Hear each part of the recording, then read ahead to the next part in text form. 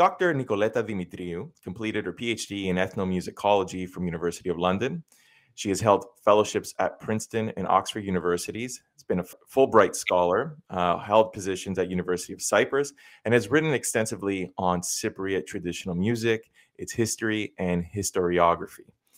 She co-edited a number of publications on music in Cyprus, including the book Music in Cyprus, and has most recently published her book, The Cypriot Fiddler, which will be a significant topic of conversation today. Nicoletta, welcome to the History of Cyprus podcast. Hello, Andrea, and many thanks for the invitation. Oh, you're very welcome. So just generally speaking, I want to start off by asking what defines traditional Cypriot music, and what I mean by that are like what are some of the images that are conjured when we think of Cypriot musicians? So I think that the image that perhaps most people associate with Cypriot music is that of fiddlers. So someone playing the violin and someone playing the lauto. Other people sometimes think of the pithikavli or other traditional instruments, or perhaps particular songs or village festivals and fairs. And I think that perhaps in more recent years, there's also the image of TV shows that highlight traditional music. And they also seem to come up in people's minds or in conversations when one talks about traditional music in Cyprus. Are there any instruments that are associated with certain communities? For example, I mean, as someone who would identify with the Greek Cypriot community, for example, I'm very much familiar with the lauto and the violin, but are there other communities that would use some different instruments? Yes. So as you said, the two instruments that are most commonly associated with the Greek Cypriot community are indeed the violin and the lauto. There are a couple of other instruments that sometimes show up as well. So occasionally you'd have the tambucha, which is a frame drum, and the pithikavli, so a reed flute. In the Turkish Cypriot community, you also have the violin and the lauto, but sometimes instead of the lauto, you get the uti. In Greek, it's called uti, ut in English and Turkish and Arabic. And there's also the zurna and daul, zurnaske dauli in Greek.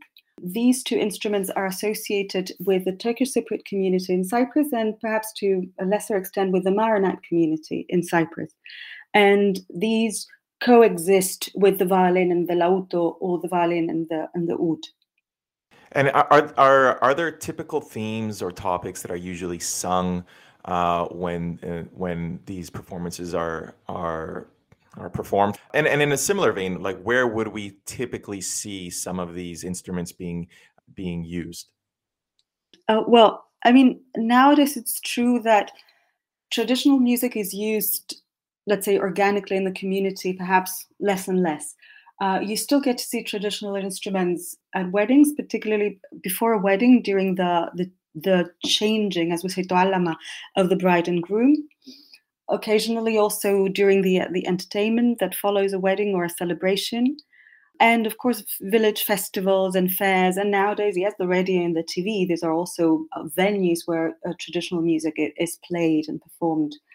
Now, as to themes, well, I'm going to turn my attention to the music of the Greek Cypriot community now, because of course, if we're talking about songs are necessarily connected to language. So I'll focus on that for a moment. But the music of the Greek Cypriot community is very heavily relies on these improvised couplets, distikha. We also call them chatista. We can come to that term later and whether it just means distikha or not. But since most of these distikha are improvised, or some of them, a good number of them are improvised. So the themes can be infinite. I mean, it really depends on what the singer or poet wants to talk about, wants to express at any given moment. But very often we find that in Cypriot traditional music, the theme that is most common is the theme of love. People sing about love in all kinds of ways. I mean, it can be, about happy love, let's say, but it can also be about unrequited love, desperate love. And then, of course, there are also other types of songs where you have different themes. So, for instance, if we are looking at narrative songs, then since there is a narrative, there's a story there. Sometimes the story connects to, for instance, a historical theme or a religious theme, or it can be something completely different. Or it can also be about love again. So, I mean, there are endless themes, I would say, as many as the poets who sing them. But again, if I had to say, what is the theme that comes up most frequently in Cypriot traditional singing, I would say it's love in all kinds and forms. I just want to circle back really quick because you mentioned I wasn't intending on talking about chatista. You mentioned the Greek word there. Can you tell me what was that word again, and what does that mean, or you think is the origin of the meaning of chatista? Okay, so I use the word disticho or distic. So a two-line verse, a two-line verse. So δύο στίχοι, two verses essentially, disticho. So there are different types of distichs or disticha used in Cypriot traditional music. Some of them talk about love, and these are usually called erotica. Others can talk about other things. For instance, they can be they can comment on, I don't know, the current affairs or about what's happening around the poet improvising at the moment, and these are sometimes called ugonomika or efkeriaka. So that have to do with, it's like a saying, let's say, or something that has come up because of something that the poet has seen or listened to at a given moment. And then there's also chatista. Now, the word chatista is now frequently used, or more often than not, is used to describe any kind of rhyming couplet, whether it talks about love or about current affairs, or whether it's what we call an antagonistic couplet, whereby one poet tries to essentially win an argument, let's say, over another poet, his opponent. But in the past, the word chatista referred specifically to improvised couplets of an antagonistic content, where one poet would try to argue in a poetic manner with the other. So there was this element of fighting. Sometimes it's also called poetic fighting or dueling. Poetic dueling is sometimes the translation used in English is poetic dueling. But nowadays, as I said, the word chatista is frequently used to describe any kind of rhyming couplet, irrespective of content. So you wrote that traditional music passed from ritual to theater, from rituals being enacted to being performed. And as someone who is of Cypriot descent, living in the diaspora, I sort of identified with that statement in the sense that I was raised in a lot of the communities, as I'm sure a lot of listeners who are living in Australia or in the UK or the States or in Canada can identify with. And this idea of a performance is something that kind of resonated with me, because I'm not really encountering this traditional music in, even as someone of Cypriot descent in, my day to day. And if anything, rarely would I even see it at a wedding being performed here in North America. So am I identifying correctly with what you meant, that it's moved from a ritual to theater, and that a lot of this traditional music and dance is performed really just to identify with a past that kind of doesn't really exist as much anymore? Yeah, that's a great question, actually. So, first of all, this term from ritual to theater is not mine. It's actually the title of a book by an anthropologist, Victor Turner. The book was published in the 80s, I think. So, yeah, there's this idea that sometimes traditions, let's put it a little bit more generally, are first a part of a society in an organic way, but then they move on from that and they become something else, something that one can, let's say, watch on TV or on stage as a staged performance. So to make it more concrete in relation to Cyprus, what I meant when I wrote that was that before the mid-20th century, traditional music was a means through which a number of rituals were enacted. For instance, when there was a wedding, music was used not simply as entertainment, but also as an organic part that needed to be there in order for the rituals to be enacted.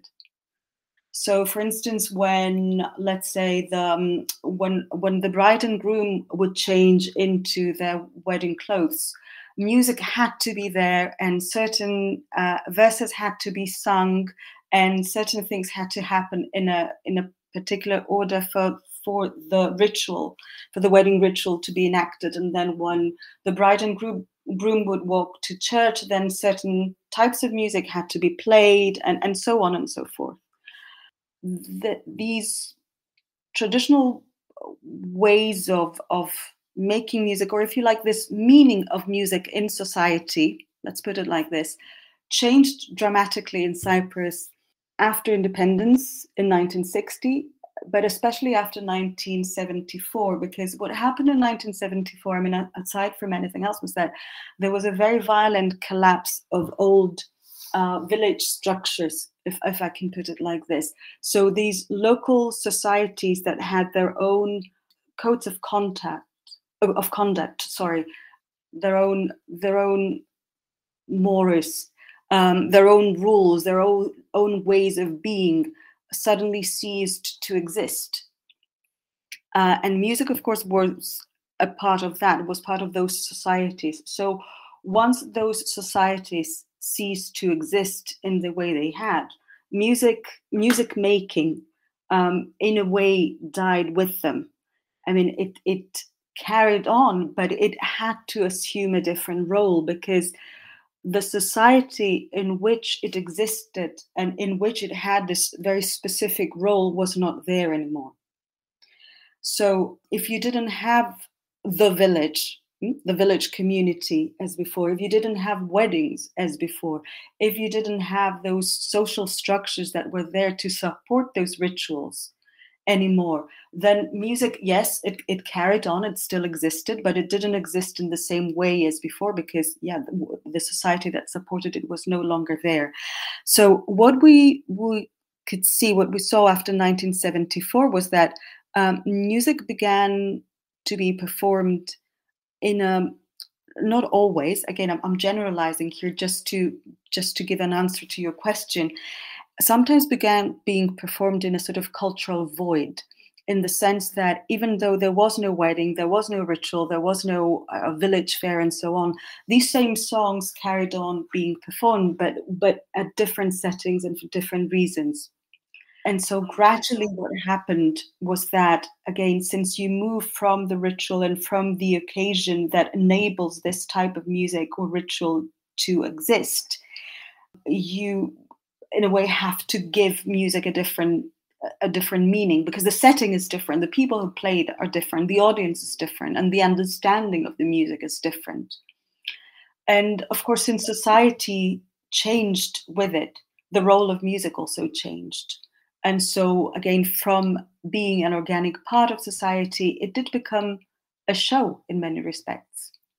I find that really, really interesting, really fascinating, especially as someone who is a part of that, or has been a part of that. There's something else that you actually mentioned too, that I think is related to what you just said. And I'm going to read a quote again from you. You say, dances become a sort of cultural voice, creating a stagnation in the music itself. It became something to be admired and preserved, but not to be meddled with, and emphasis placed on preservation, and end quote. So something that I'm not familiar with at all, you're hinting at this struggle or conflict between traditionalists and modernists, one to preserve and disseminate the music, as you could hear in the diaspora, and then others are trying to modernize. Can you explain to me what this, and to listeners, because I think most of us are not going to be familiar with that, there is this struggle between the modernists and traditionalists in Cypriot music. What is that? Yes, just for a second to go back to that quote, that's actually from Music in Cyprus, just to say that what I meant there, perhaps it was a cultural void rather than a cultural voice, because I think that that makes more sense. I'm sorry about that. Yeah, call, call Not at full all. void. Yeah. So, well, the struggle that I was talking about there, to an extent, it still exists, but I think it was more prominent about 20 years ago when I started doing my field work in Cyprus with traditional musicians. So at the time, there was this struggle between those musicians who said, we used to say, and were very sort of adamant about it, that what we are trying to do is to preserve what was given to us. Just play music the way it was played 30 or 40 or 50 years ago, that we're not trying to change anything. We're simply trying to preserve what was given to us, the same instruments, the same melodies, and so on. And there were other people who, of course, who used to say that, no, it's not possible for us to be playing the same things exactly in the way that they were given to us by our forefathers. So what we're trying to do is that we're trying to modernize things a little bit. So we're trying to add, for instance, new instruments and new instrumentations, a new beat, so that music can be more pleasant to today's listeners. To like the modern ear, or Yeah, what to the have modern you. ear, exactly, and to younger listeners as well, and so on. But of course, what I found at the time was that to a very large extent, perhaps not wholly, but to a very large extent, it was a sort of fictitious argument, because, of course, even if you're trying to preserve music the way it was, you cannot, because the instruments are different, the people playing the instruments are different. Our aesthetic approach to music changes as we change, and because, of course, we listen to different things, and so we approach things differently by definition. But I suppose it was an interesting debate at the time, and it did mean that, of course, there were slightly different performance styles and slightly different approaches when it came to recording traditional music at the time. But I suppose the interesting thing about that conversation and that argument was that on both sides, people were trying to find a way to make music relevant to people today, and to also keep playing it and keep singing it, and to somehow keep it alive. So this was the bit that I sort of held on to, if you liked, from that argument. And then, of course, yes, as I said, there were musical differences. There were things that one could talk about regarding instrumentation, for instance, or the changes in the rhythm, and so on. But I think the essential thing was the gist of the debate was that there was this effort to try and find a way to keep playing this music so that people today would still will keep listen to it. So is this the impact of urbanization and modernization on traditional music? I mean, I recall you mentioned something along those lines, that there was an impact of modernization on traditional music, and this is what created that kind of struggle, for lack of a better word. Yes, there was urbanization, there was modernization, but I think that in the case of Cyprus, what changed music and music making most dramatically was 1974, once again, because this was a huge rift between anything that was quote unquote old and anything that was quote unquote new.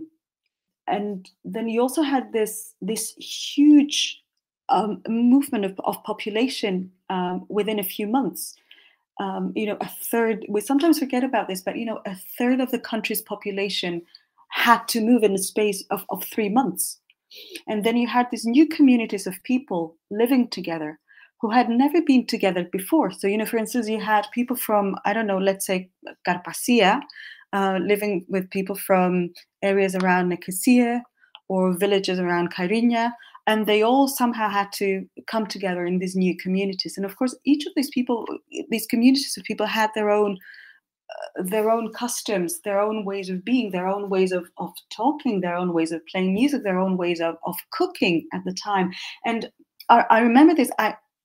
I'm going back to this, if you like, not academically or only as a result of research or whatever, but because I myself grew up in a prosfigikos ikismos, so in a sort of refugee housing estate.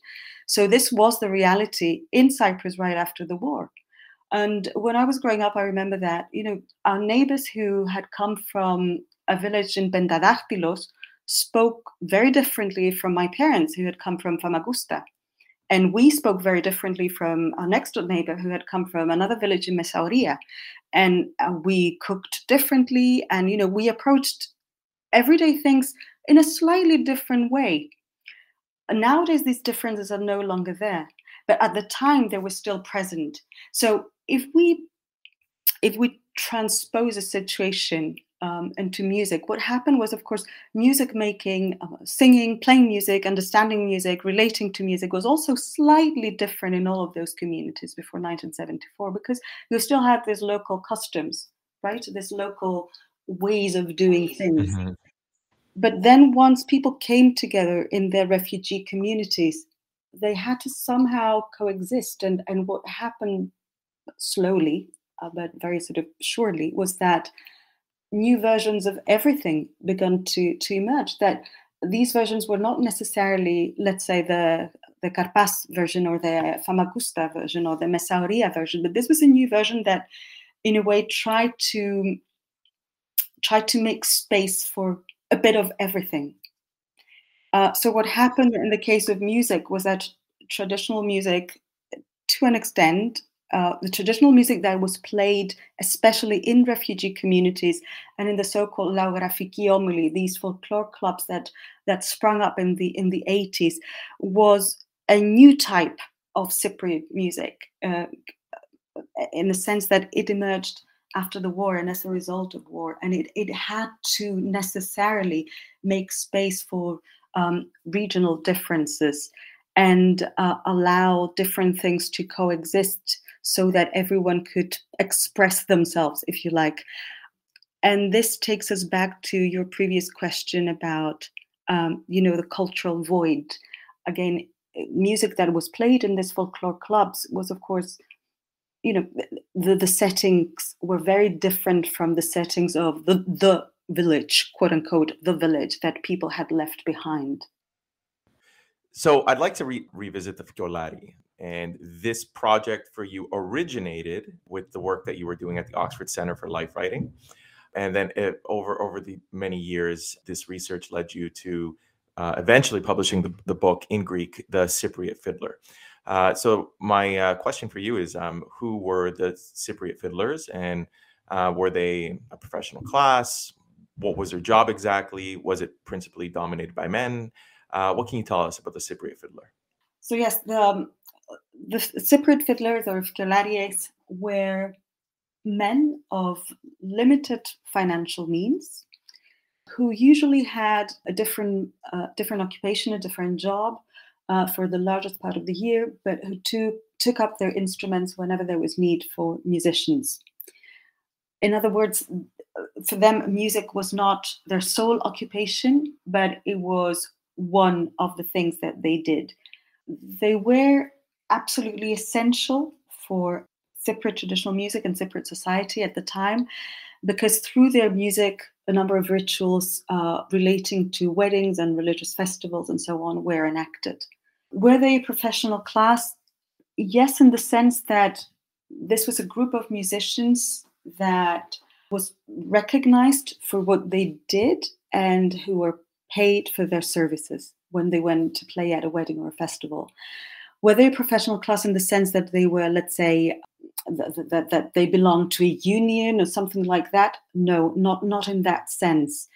But they were a professional class in the sense that, yes, this was a group of people that had a very specific skill that the society around them recognized and which was essential in order to play at a number of occasions and performance settings. Why do I talk about men? I mean, this is a question that often comes up when I talk about the fiddlers, because I say fiddlers were men of limited financial means and so on.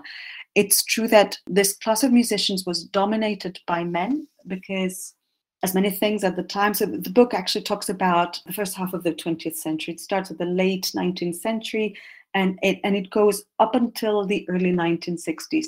So at that time, there was a very clear distinction between the public and the private sphere in Cyprus.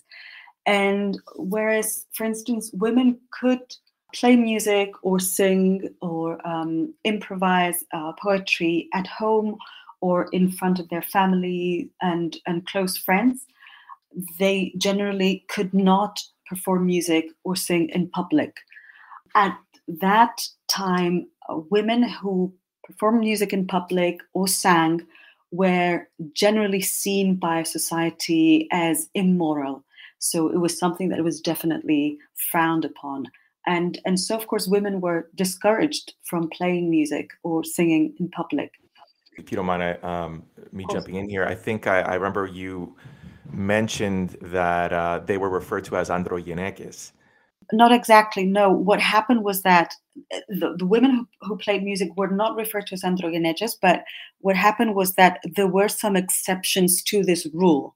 And this was one of the rules. So some women were allowed to play music in public, but they had to somehow, quote unquote, deviate from the perceived female stereotype of the time.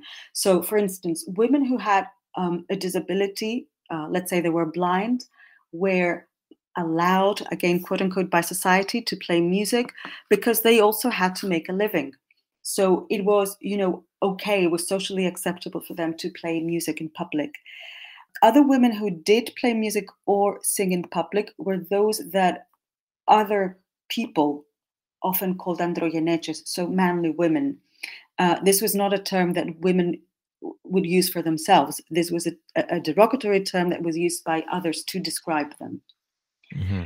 And so this basically referred to women whose behavior or sometimes their physique differed from, again, the perceived female stereotype of the time. So these were women who, for instance, perhaps liked to talk a little bit differently or sometimes dress a little bit differently or have some, perhaps they had made some social or life choices that were slightly different from other women of the time.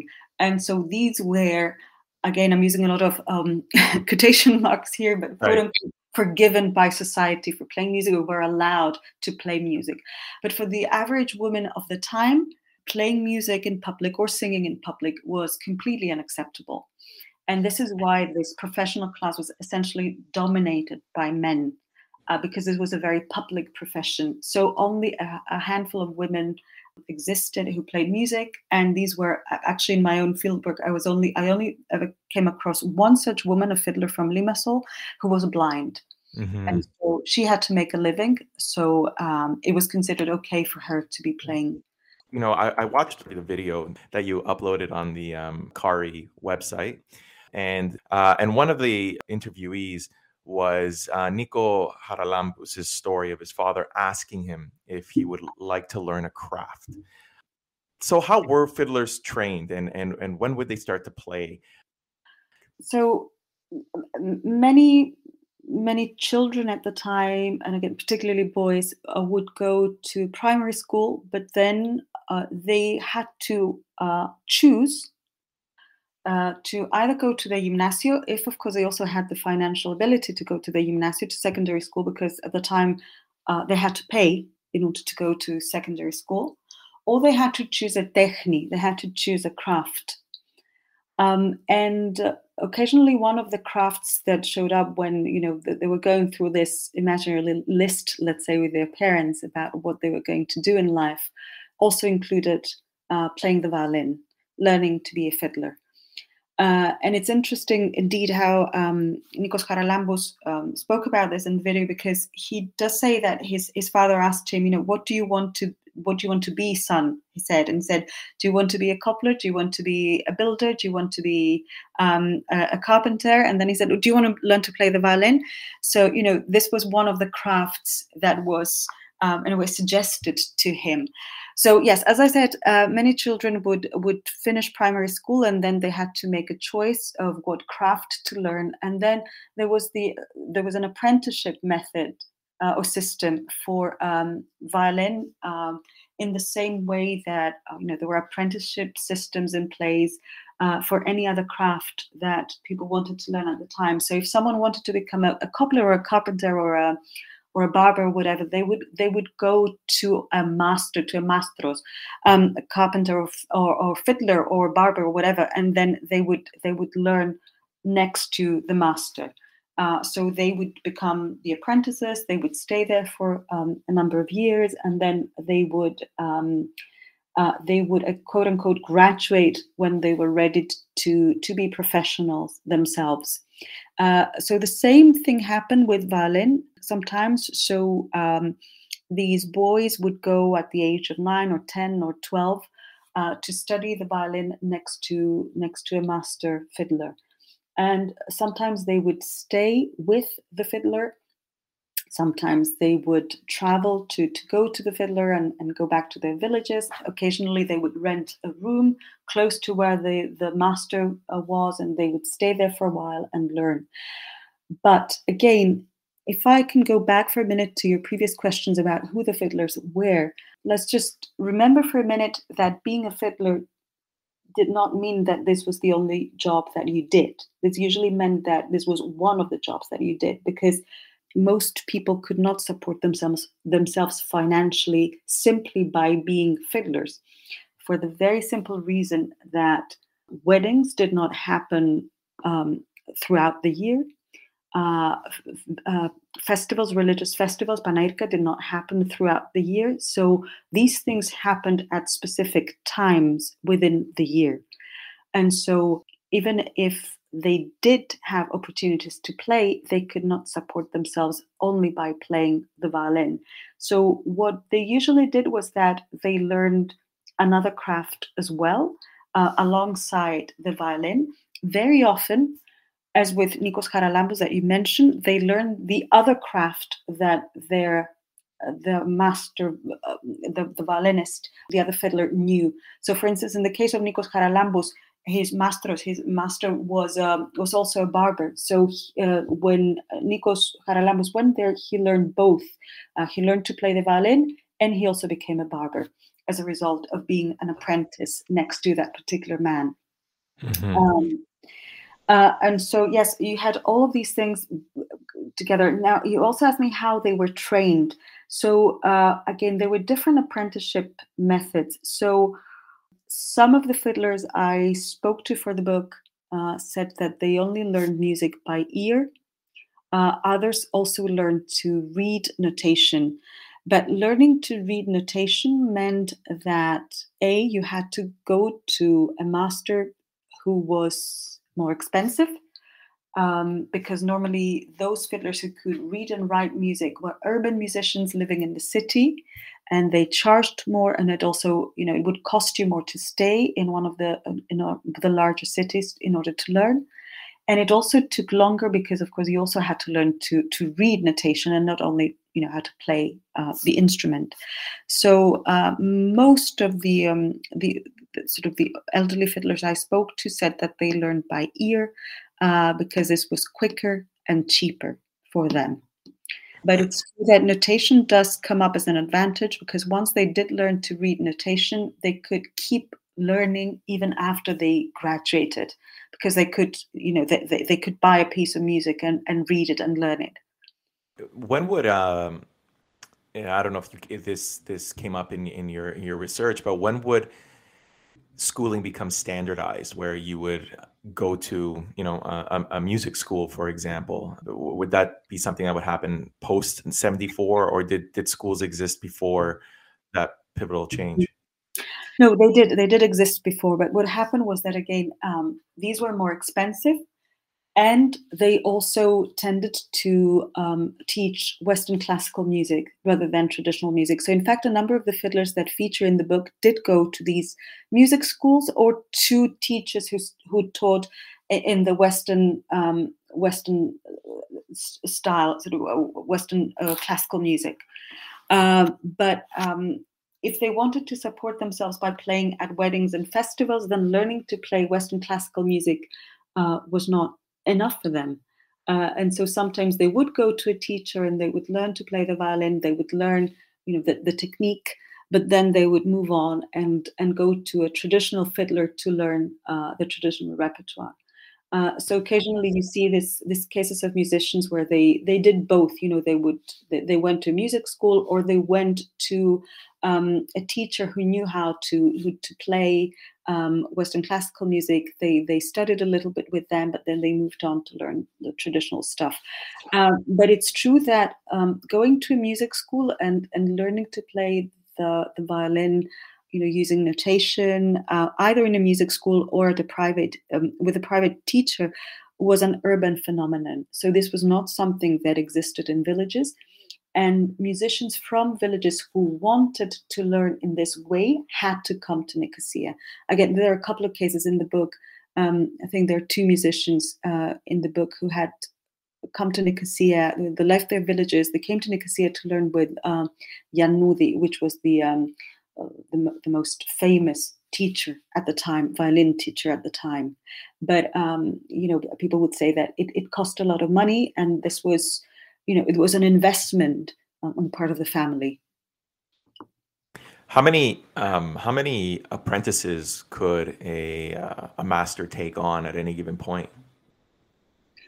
Again, this had to do with whether we're talking about masters in villages who also had different jobs, or whether we're talking about professional musicians who lived in the city and actually lived on their music. They lived on their teaching and on their performance.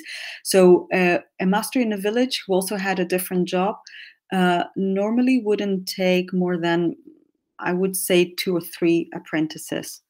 But urban musicians such as Yannudi, the teacher I mentioned earlier, or there was also there's an Armenian teacher called Vahan Betelian, who taught at a music school in Nicosia, because they were professional musicians. They could have many students, many different students at the time, because this was their main job. And when you apprenticed with a master, obviously you're learning certain songs, ones that would be performed at weddings and festivals. I vaguely recall that eventually you'd have to learn different types of music. I think in the video, I don't know if it was Nico Haralambous, but he mentioned, Beksegan and a foxtrot or something along those lines. How did that change? Or when did that change? And what basic types of music were you expected to learn, say, in, the early 20th century versus the latter half of the 20th century? How did that change over time? The repertoire had 2, let's say, very broad categories. It could be divided into 2 very broad categories. One was the Kypriaka, so the Cypriot repertoire, and the other was the Evropaika, the European repertoire. Now, the Kypriaka referred to any type of instrumental or instrumental piece of music, or any songs and dances that were considered local. So things such as the Sirtos or the Karchilamas or the Zeibekiko were part of the Kypriaka repertoire. And the Evropaika actually did not only refer to European music, but to any type of music that was not local. Yeah. So, for instance, it could refer to indeed European songs or types of dances, but it could also refer to Latin American dances, for instance, such as the tango. So the tango was part of the Evropaika repertoire. So the Evropaika included things such as the rumba, the samba, the fox. They called it fox rather than foxtrot. And again, the tango. In older times, also the polka.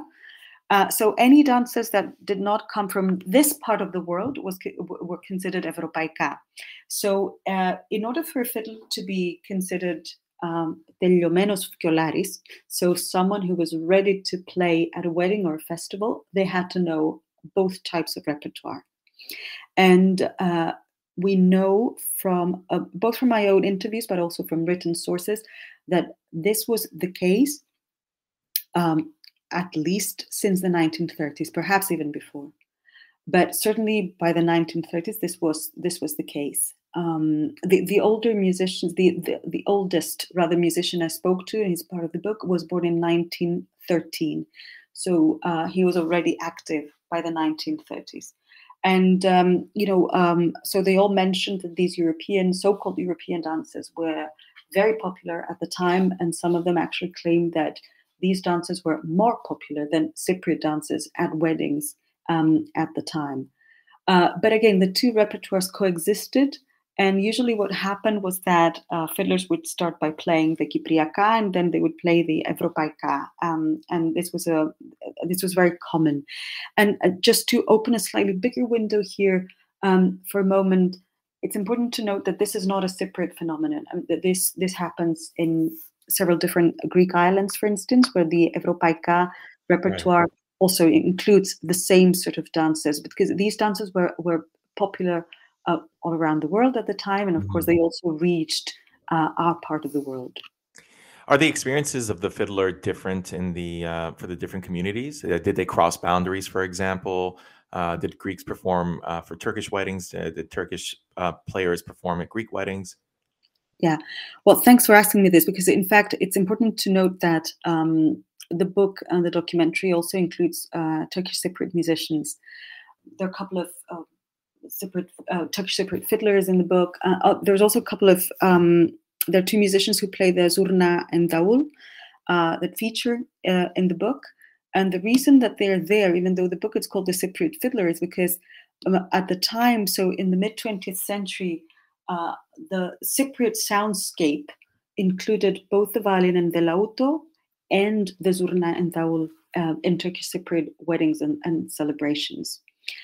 So for me, it was important to, in a way, have a complete picture of, again, the soundscape of the time. So if we could imagine for a moment being back in Cyprus in the 1950s, you were back in the 50s and you wandered in a village in Cyprus, what would you hear at a wedding?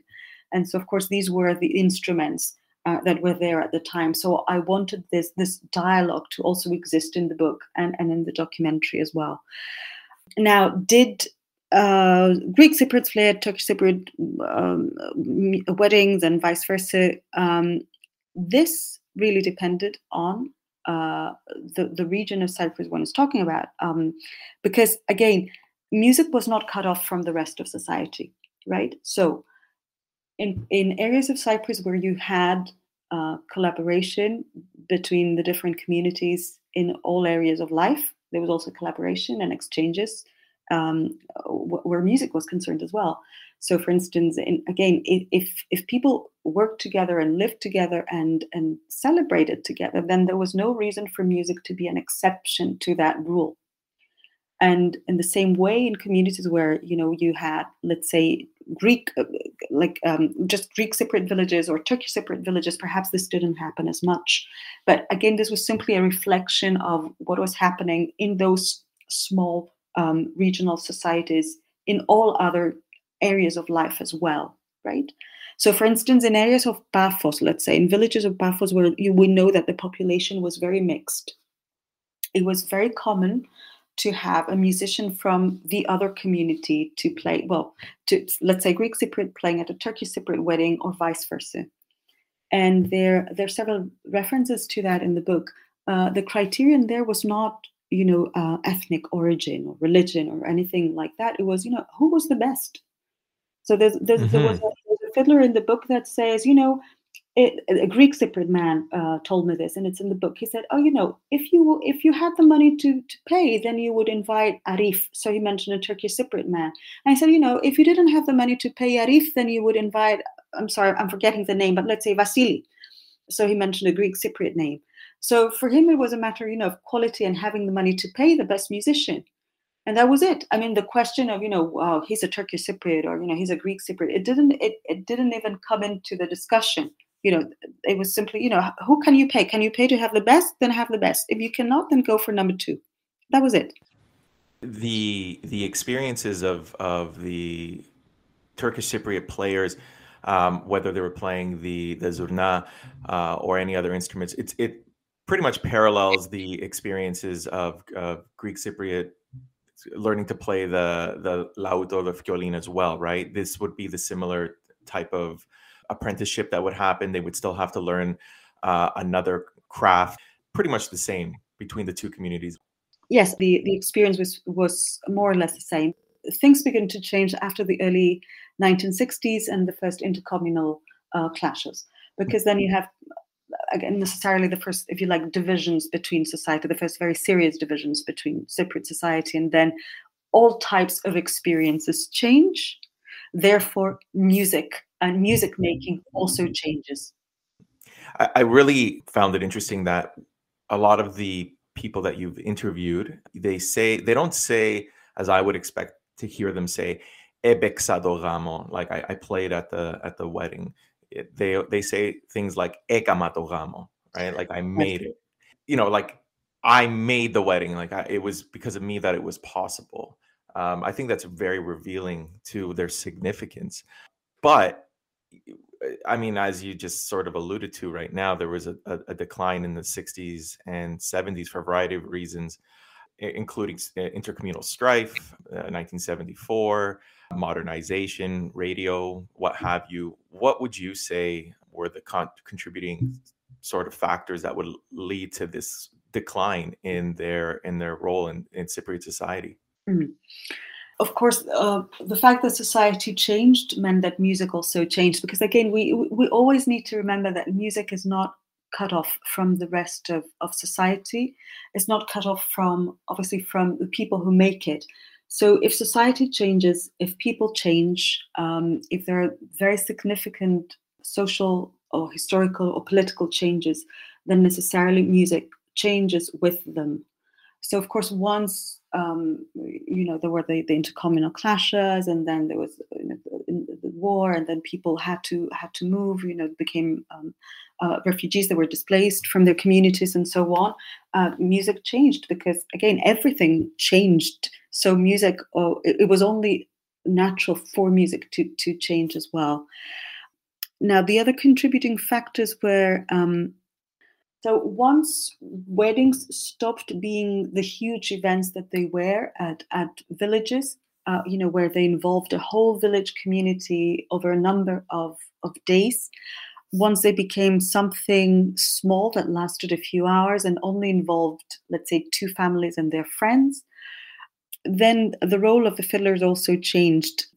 There was also perhaps this hunger for something new, something different, something less traditional, something less quote unquote folklore at the time. These were some of the terms used. There were new types of music around. And so there were the orchestras that were playing laika using a bouzouki in the Greek Cypriot community. And very often these were preferred because these were this was a fashionable type of music at the time. And later, of course, even these orchestras were abandoned in favor of DJs and again, different types of music. So once their role as enablers of rituals was diminished, their role in general also changed. I mean, there was no need for them. There was no need for them to be playing at a wedding over a number of days because, again, society had changed, musical tastes changed, and so people did not feel the need to engage a fiddler for a number of days anymore. Of course, education and music education also changed because education. Education became compulsory for everyone. So children would go to school. They wouldn't stop at primary school to learn a craft. And those children who wanted to learn music began going to music schools. They began learning music using notation and usually following a Western style of music learning. And so the apprenticeship method was also abandoned necessarily because, again, the society also changed around it. Yeah, I can definitely speak to witnessing some of those changes, having gone back to Cyprus many times in my life, visiting family. I've participated in weddings where they were very, very traditional, quote unquote traditional. In the early 2000s, and then I think even as late as the early 2000s, and then most recently, I maybe 10 years ago, there wasn't a violari anywhere. It was in a hotel, and there was a DJ, right? And there was none of that music that was played. So I'm sure I'm not the only one who could attest to experiencing that change as well. Mm-hmm. I think the work that you're doing is fantastic, and it's so important to talk about and to share it to listeners.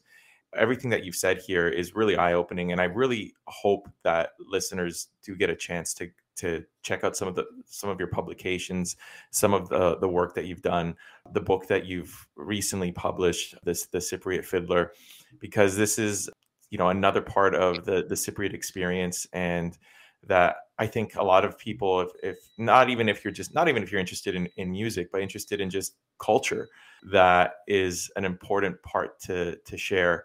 And you taking the time and talking about all of this, I can't express my appreciation enough for all the work that you've done and taking the time to share it with me.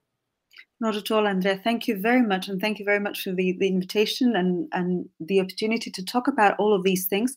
And just to say for listeners who might be interested in perhaps watching some of the videos of the Cypriot Fiddler, there's actually a dedicated website. It's thecypriotfiddler.com.